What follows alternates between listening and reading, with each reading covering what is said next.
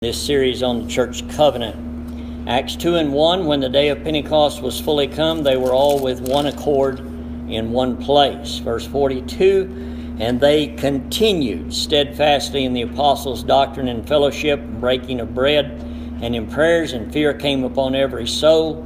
Many wonders and signs were done by the apostles, and all that believed were together and had all things common, and sold their possessions and goods, and parted them to all men as every man had need. And they, continuing daily with one accord in the temple, and breaking bread from house to house, did eat their meat with gladness and singleness of heart, praising God and having favor with all the people. And the Lord added to the church daily such as should be saved. Probably the most comprehensive place in Scripture that would encapsulate most of the things that are taught in the church covenant. That's why we've chosen this particular text for this series, very obviously. We're going to begin the fourth paragraph today, and I would just remind you again about the previous three. Remember, the first paragraph of the church covenant deals with how we got here, covenanted together as the church of the Lord Jesus Christ. The second paragraph tells what we are to do here as a church, functioning under our head, the Lord Jesus Christ. The third paragraph tells us what we are supposed to do when we are not here and assembled, as far as individuals out in the world most of the time. And then the fourth paragraph tells us today what we are to do as far as when we're not assembled here in our relationship with one another. So we have a relationship with one another when we are here. That is in paragraph 2. Our relationship or testimony in the world is paragraph 3 with the unbelieving. Our behavior, conversation, as we called it out there, deportment. And now again, paragraph 4 is our conversation or behavior toward one another when we're not here. When we dismiss this assembly, we don't just forget about one another. So that's what this one's going to be all about. Let's read it, shall we? And of course, all of them, the first, the second, third, fourth, and fifth, all also engage. Here we further engage to watch over one another in brotherly love, to remember each other in prayer, to aid each other in sickness and distress, to cultivate Christian sympathy and feeling and courtesy in speech, to be slow to take offense, to be always ready for reconciliation, and mindful of the rules of our Savior, to secure it without delay. So as stated there, very practical, very biblical according to the New Testament, that when we leave here, we do not leave off caring for one another, but again, we care for one another as stipulated in this paragraph. The fourth paragraph is very similar in many ways to the second paragraph. The second paragraph, again, the aim is speaking of the church, but since the church is made up of individuals, then again it is inclusive. But there it is the church as an institution or a body, collectively individuals together. Here it is one another. In the second paragraph, it takes a more spiritual tone, motive, goal, function. Here it is a more personal thing. So there is a similarity, but obviously a distinction. It says further engage. Remind you of that word engage. It is to pledge or commit to being responsible. Okay? So we have the commitment, the pledge, the responsibility to the Lord and to one another, to watch over one another in brotherly love. And we emphasize to you how this paragraph starts, very similar to the second paragraph, which speaks of how the church is to do everything by the aid of the Holy Spirit and in Christian love. And we stated to you in that paragraph that if love is not present, forget what comes thereafter. Love must be the foundation for all obedience, or else it amounts to nothing. Absolutely nothing. And love is our motive.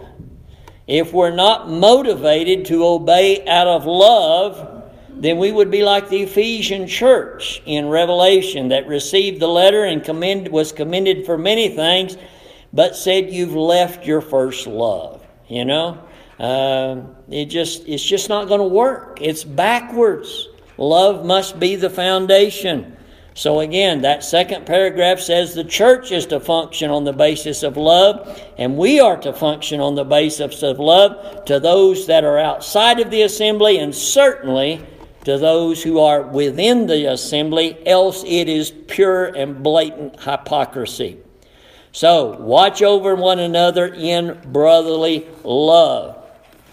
And I would say to you, the watch over needs to be addressed, because a lot of people watch over other people in the wrong way. There's the proper way to watch out or watch over somebody, and there's a wrong way. But if you're watching in any way, shape, or form, you're giving attention to. And that's the primary thing this first phrase here is covering.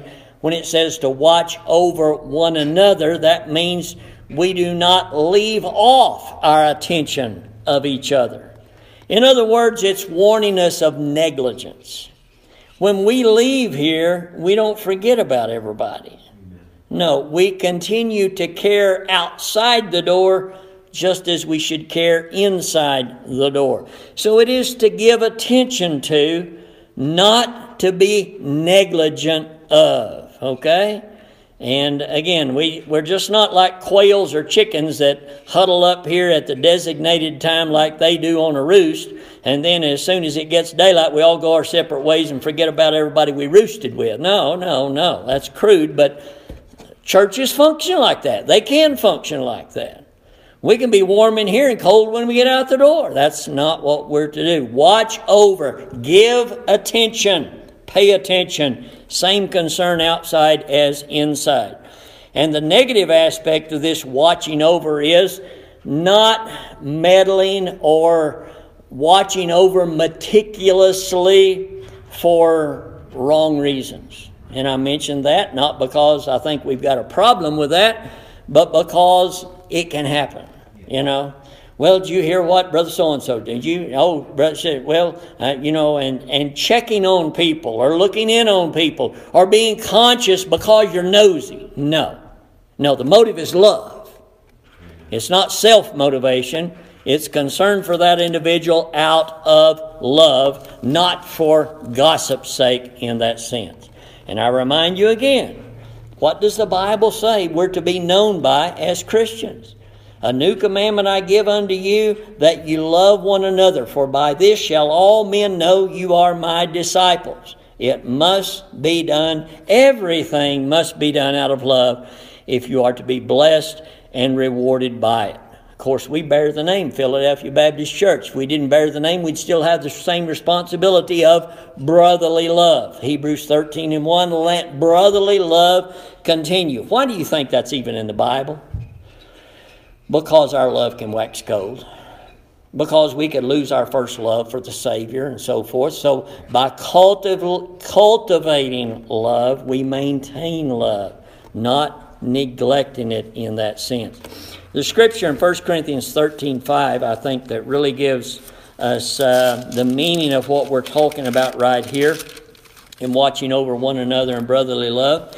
This is in the love chapter, of course, charity. And in verse 5 it says, charity or love doth not behave itself unseemly.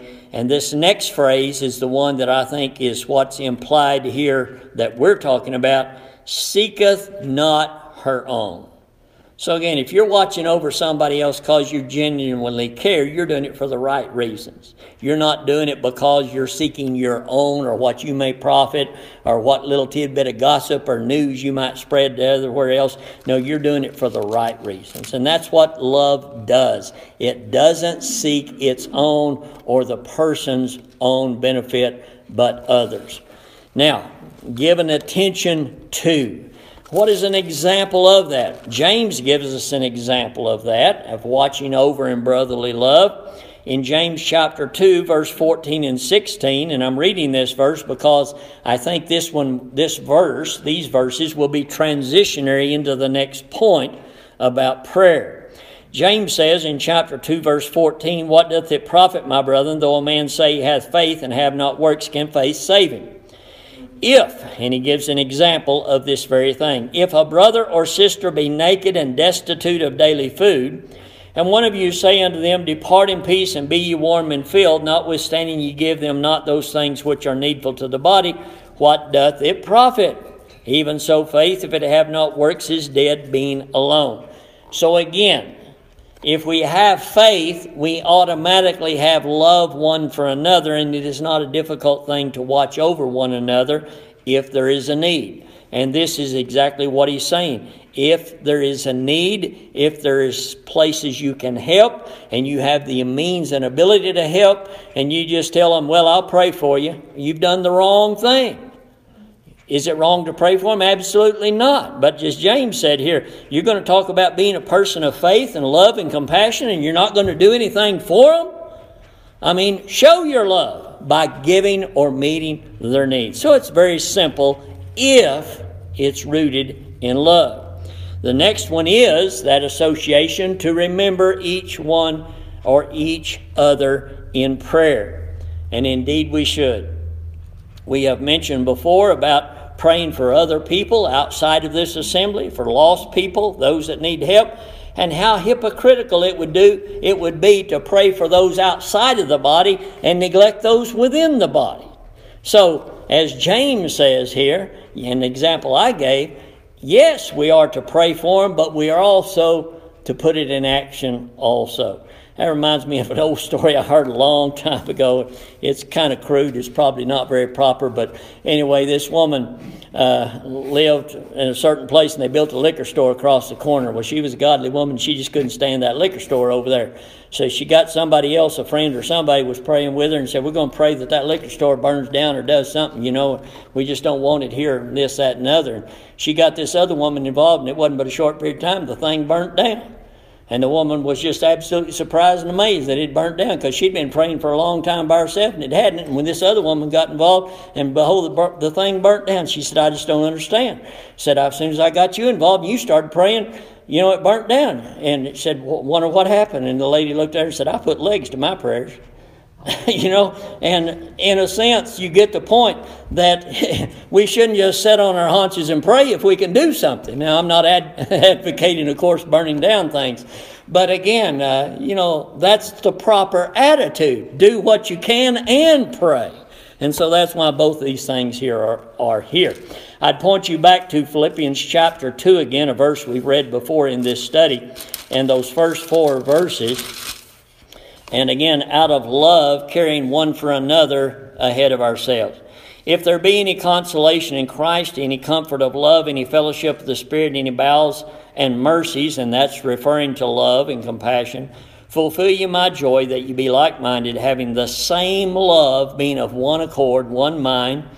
And then here it is, "Let nothing be done through strife or vainglory, but in lowliness of mind, let each esteem other better than themselves. Look not every one on his own things, but every man also on the things of others." I recently been thinking about that because I was reading about someone who had a nature like this, that no matter how rude, how ugly, how bad people treated or mistreated this individual, her main concern was always them, not herself, not her mistreatment, but the state of their soul. And she'd give away things that she needed and deprive herself literally for the welfare of her enemies. That's just grace. That's all it is. And that's the only way you can do something like that and maintain that attitude. So as it is here, to look to the things of others ahead of your own, that's the grace of God. That's what our Lord did.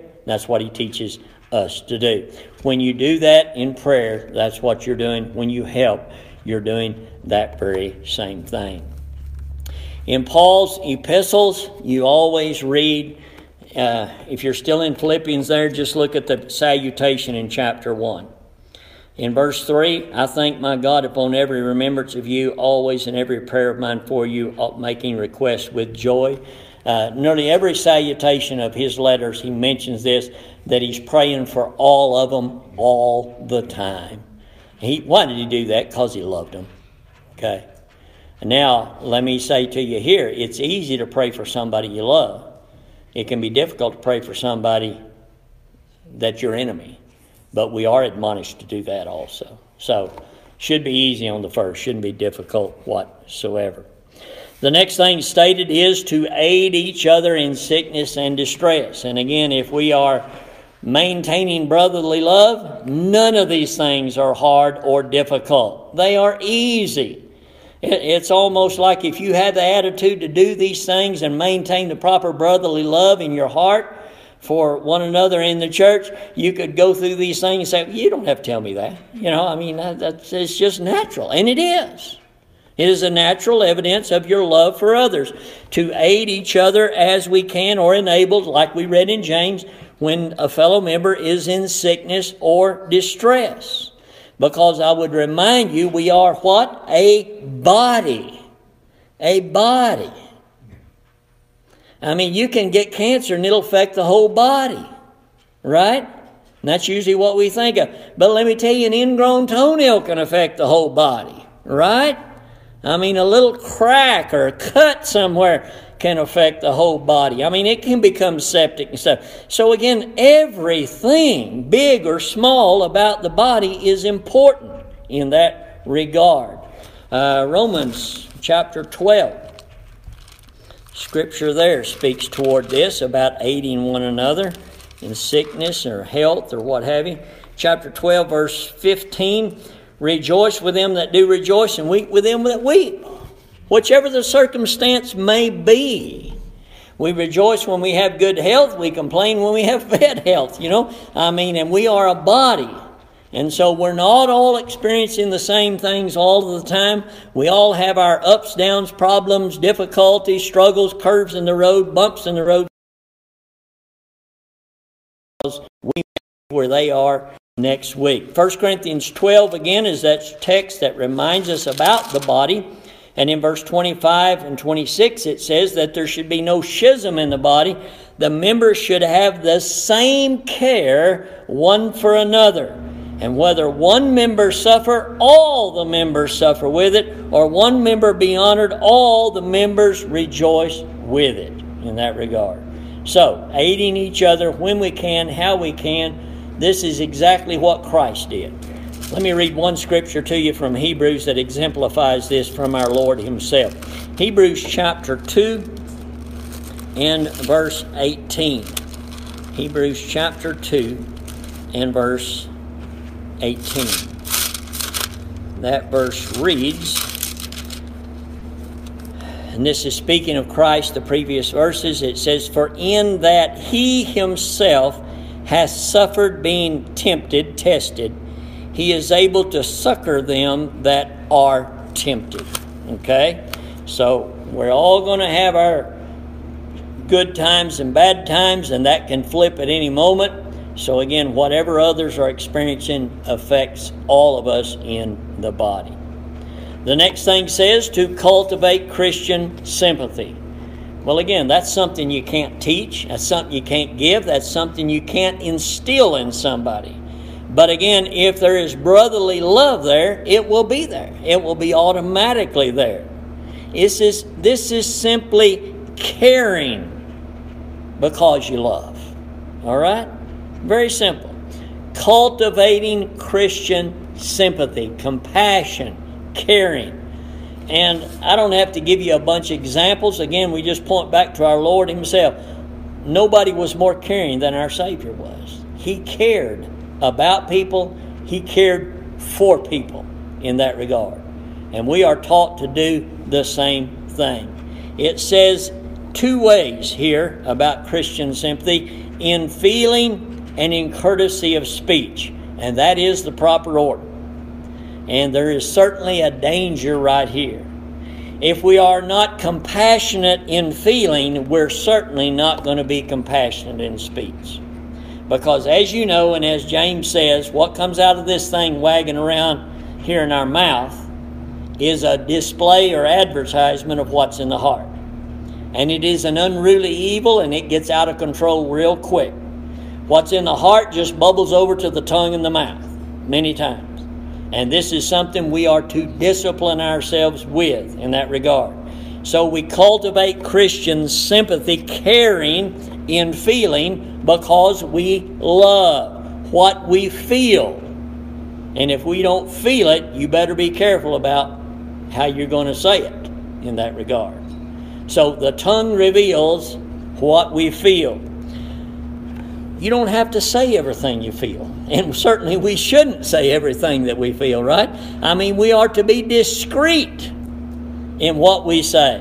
We need to be slow to speak and quick to listen, and be discreet about how we speak. But if we do love and we do care down deep, it's going to manifest it in how we speak to others. In a kind way, in a courteous way, in a way of compassion. And let's just face it, if our feelings ain't right, we need to keep our mouth shut rather than embarrass ourselves, okay, and dishonor our Lord. We need to be working on our feelings, not on our mouth, okay? If you can't control your mouth for overrunning your feelings, then again, work on your mouth. But the root of the problem is what we feel. If we're feeling compassion and caring for one another, then that's what's going to come out of our mouth, not something offensive or anything like that. The next thing deals with offense, and we know how the tongue can offend, but it says to be slow to take offense. And as we look at this, and there's some other things here that really all goes together, and it's all really covered in Matthew 18, and we're going to go there. But to be slow to take offense. You know, if you're quick to take offense, that's a display of selfishness, isn't it? Always offended, always offended. Least little thing upsets, offends somebody. That's just selfishness, you know, and we all have that demon of selfishness. Sin, every sin we commit comes from some form of selfishness in that regard. So we should be slow to take offense. We should realize sheep in the midst of wolves, yeah, I can see a lot of offense there. In the world you'll have tribulation, yeah. They're going to deliver you up and do this to you and do that, yeah. You know, I mean, God's people are going to get the worst of it. So just be ready for it. And remember this, nobody was more offended wrongly than the Lord Jesus Christ. All right? And He dealt with it very gracefully. So we need to be slow to take offense. Let's go to Matthew 18, which kind of covers this subject and the rest of what's said here. Matthew chapter 18, and we'll begin there about verse 15. And this is Jesus speaking on brotherly offenses or trespasses. He says, "Moreover, if thy brother shall trespass against thee, go and tell him his fault between thee and him alone. If he shall hear thee, thou hast gained thy brother. But if he will not hear thee, then take with thee one or two more, that in the mouth of 2 or 3 witnesses every word may be established. If he neglect to hear them, tell it to the church. If he neglect to hear the church, let it be unto thee as a heathen man and a publican." So there's a persistent effort there for reconciliation is the first thing we'd see. And secondly, where things go awry is verse 15. When there is an offense or somebody is offended, regardless of whether it was legitimate or illegitimate, because many times many offenses are just very simple misunderstandings that could be solved very quickly. But, as you know, the natural tendency is, even we who are saved by the grace of God have that old fleshly thing of when somebody offends us, what's the first thing we want to do? Tell somebody else about it. Not go to the person and work it out in that respect. And the Lord said that's the way it's to be done. Keep it between you. Nobody else needs to know. And then when it's resolved, nobody needs to know. You don't even need to claim the victory to everybody else. Just let it be. Praise God. Okay? Deal with it at the source. But don't distribute it and display it to everybody else but where the problem lies. But that's the tendency. You know it as well as I do. So Jesus says here, work it out as quickly and privately as possible. And here again, I'm going to use the example of marriage again, because again, there should be no problem that two Christian people who love one another, and if they're Christian people, why don't they love one another, can't be worked out. Right? I mean, what's the basis for this if a brother offends? And in this, let me say again, what would someone have to do that loves you to really offend you? Okay? That's the thing we forget many times, isn't it? Well, you say in your own mind, well, so-and-so did this, and we're upset about it. Well, again, I've said this over the years, and I still believe it. If we would stop long enough to think, okay, this person loves me. I know they love me. So this thing they've done that has offended me, they probably were totally unaware they did it when they did it. They love me. They wouldn't intentionally do that.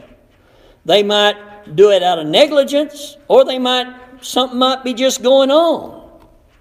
And they may not even be aware of it. So it goes back to that previous thing. If we're slow to take offense, and we would pause to consider when we feel offended, well, here again, it must just been accidental, because I know they wouldn't do that intentionally, because they love me and I love them.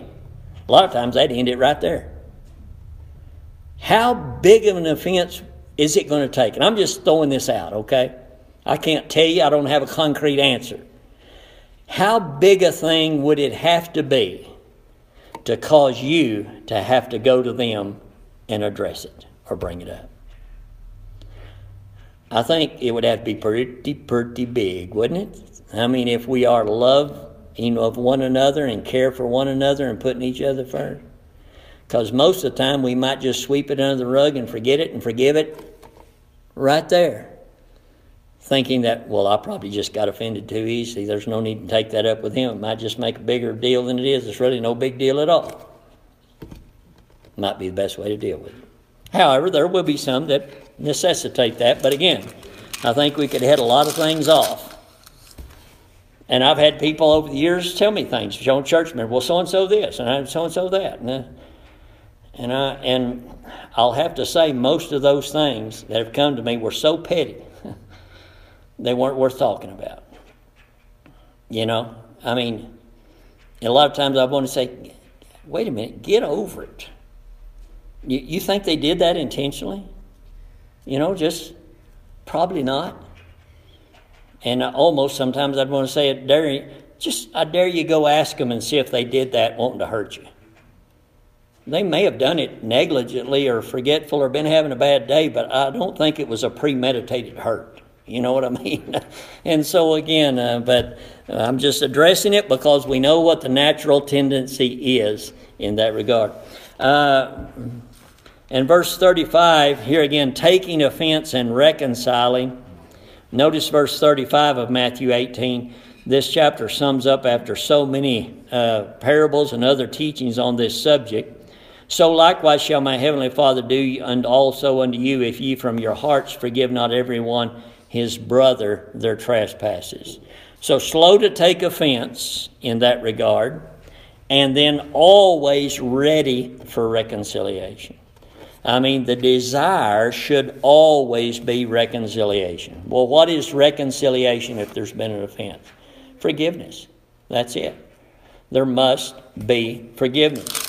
And this is the same chapter down at verse 21 when Peter, hearing the Lord's words on these things that we read, down in verse 21, came to the Lord and said, how oft shall my brother sin against me and I forgive him till 7 times? Question. And when he says here, sin against me, that's the offense. He was offended, or to be offended by some wrong. And the Lord said, I say not unto thee 7 times, but until 70 times 7. And that's not a numerical thing that you keep account of. Okay. What's he saying here? He's saying all the time.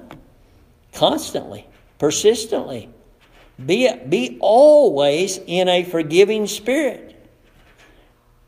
Not the I, me, that upset me and I'm offended because he, she said, did this, that, or the other.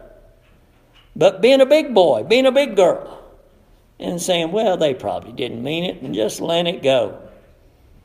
Or else you're going to be a miserable, upset, selfish individual, Because again, we're talking about members of the same body.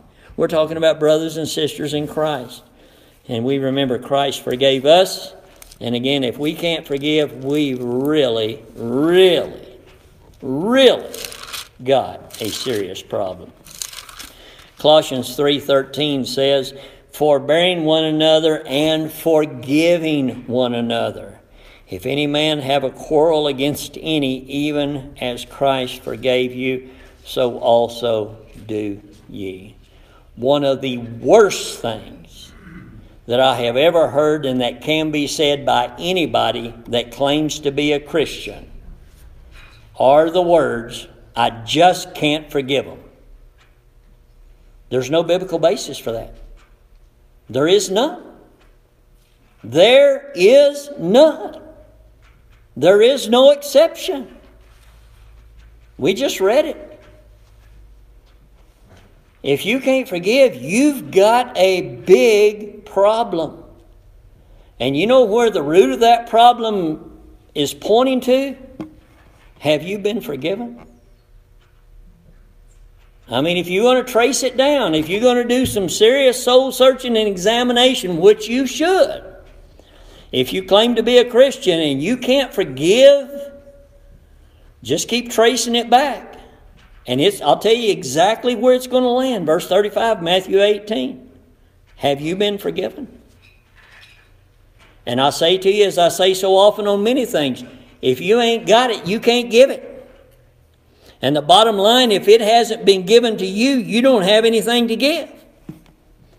If you have not tasted grace, if you're not a child of grace, you're not a sinner that's saved by grace, you don't have any grace for anybody else. And if you have not been forgiven, no wonder you can't forgive. But the other side is, if you have been forgiven and are sure you've had forgiven, what is your problem? That's the black and white of it. And it hits hard, don't it? And it's hit us all. It's hit me more than one time, let me tell you. Because this old flesh wants to be selfish and it wants to be puffed up, and it wants to retaliate. And I don't deserve that and this, that, and the other. And if you can ever get your mind wrapped around what the Lord suffered and how He dealt with it, you'll feel about that tall. It'll put us in our right state of mind, wouldn't it? Always ready, and I might add, always seeking reconciliation, which is forgiveness. And again, it says, according or mindful of the rules of our Savior, to secure it without delay. And that's what we just read about in Matthew 18. And there Paul writing to the Colossians. We've covered this before about anger, but again, secure it without delay. A lot of times when there is offense, there is not only selfishness, but there is anger there. And anger prevents a person from rectifying or trying to reconcile the problem. It magnifies the problem.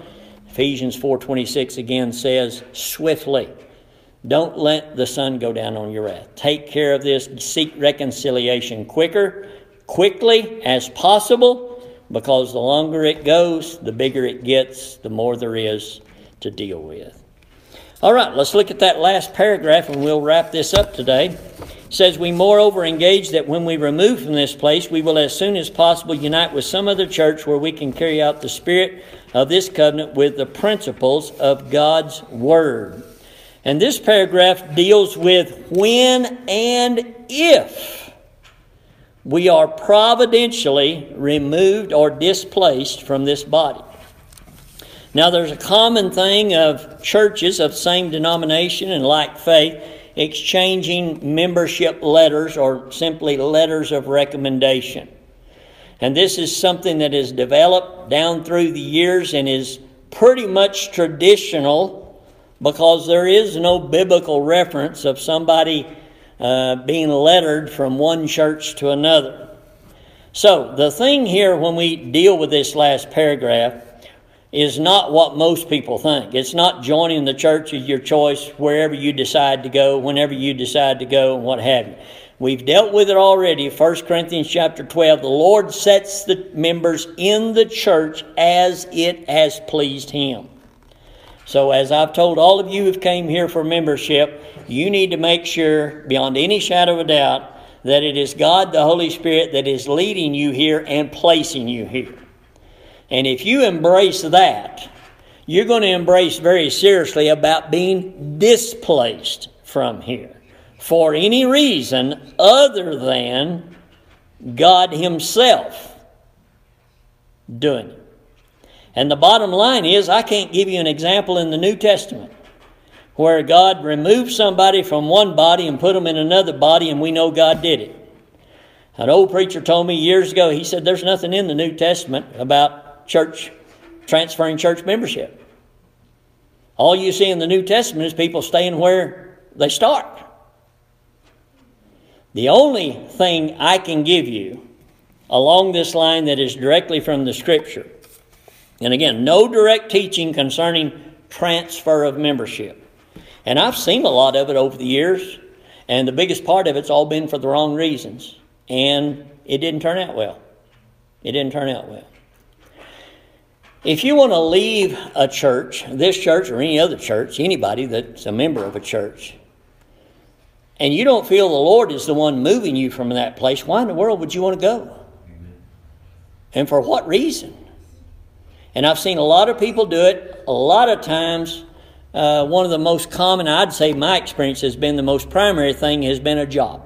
Okay, well, they're transferring me to here, or I'm going to take a new job there, and what have you. And most people who have, my experience personal, have come to me with things like that or told me things like that, have not even given a church there a second consideration. That's as backward as it gets. That's as upside down as it gets. And I've told people, the Bible says, seek ye first the kingdom of God. It doesn't say seek your own welfare, seek your own job, seek your own achievement, whatever. Everybody I've known of that has left a church for personal reasons, I don't know of one success story. I don't. Well, we'll try to find a church when we get there. That's as backwards as it gets. Seek ye first the kingdom of God, and His righteousness and all of that. And you do that where? By being where He wants you, doing His will. So there is nothing cut and dried, what have you. And like I say, I've heard a lot of reasons why a lot of people are going in different places. And of course, then there's the church hoppers that go everywhere like a grasshopper. They're never going to stay in one spot too long. That's because they've never embraced or taught the truth or don't believe the truth that the Lord sets the members in the body as it pleases Him. When you take that seriously, you'll take it seriously about leaving it. However, the only thing I can give you, and I'll give this to you quickly, is that you could be providentially displaced from this place. Not the Lord saying, Brother so-and-so, I want you pray about it. I want you to be a member of a church in this state, in this town, and blah, blah, blah, blah. No. But let's suppose it hasn't happened in America. But we could even go back to World War II or some places in some countries now. People are displaced because of war, because of pestilence, because of famine and things like that. And there is an example of that in the Scripture, and that's concerning Priscilla and Aquila. And I'll show it to you. And so this is a possibility, and we see it in Scripture. Let's go to the book of Acts chapter 18. And you know about them because it hasn't been all that long. We've talked about them in the book of 2 Corinthians and so forth. But in Acts 18:1, after these things, Paul departed from Athens, came to Corinth, and he found a certain Jew named Aquila, born in Pontus, lately come from Italy with his wife Priscilla, because that Claudius had commanded all Jews to depart from Rome, and came unto them. And because he was of the same craft, he abode with them and wrought, for by their occupation they were tent makers. So here we see by a political move, or what have you, these individuals were displaced from wherever they were in Italy, and they were found at Corinth, where there was a church and where Paul went. And of course, they became lifelong friends and companions of Paul. Down in the 18th verse of this chapter, Paul left Corinth, and it says, after Paul after this tarried there yet a good while, took his leave of the brethren, and sailed thence into Syria, and with him Priscilla and Aquila, having shorn his head in Cenchrea, for he had a vow, and he came to Ephesus and left them there. But he himself entered into the synagogue and reasoned with the Jews. So they were displaced from Italy. They were at Corinth. I have no details to tell you why they went with him to Ephesus, but that's where they ended up. Okay? And then there's a reference in 1 Corinthians 16 and 19 to them. 1 Corinthians 16 and 19 says, the names of Church Asia salute you, Aquila and Priscilla salute you much in the Lord, with the church that is in their house. And he would have been speaking about from Ephesus. That's where we believe Paul wrote this letter. So they were displaced, and they were in a church in Ephesus, and the church happened to be meeting in their house.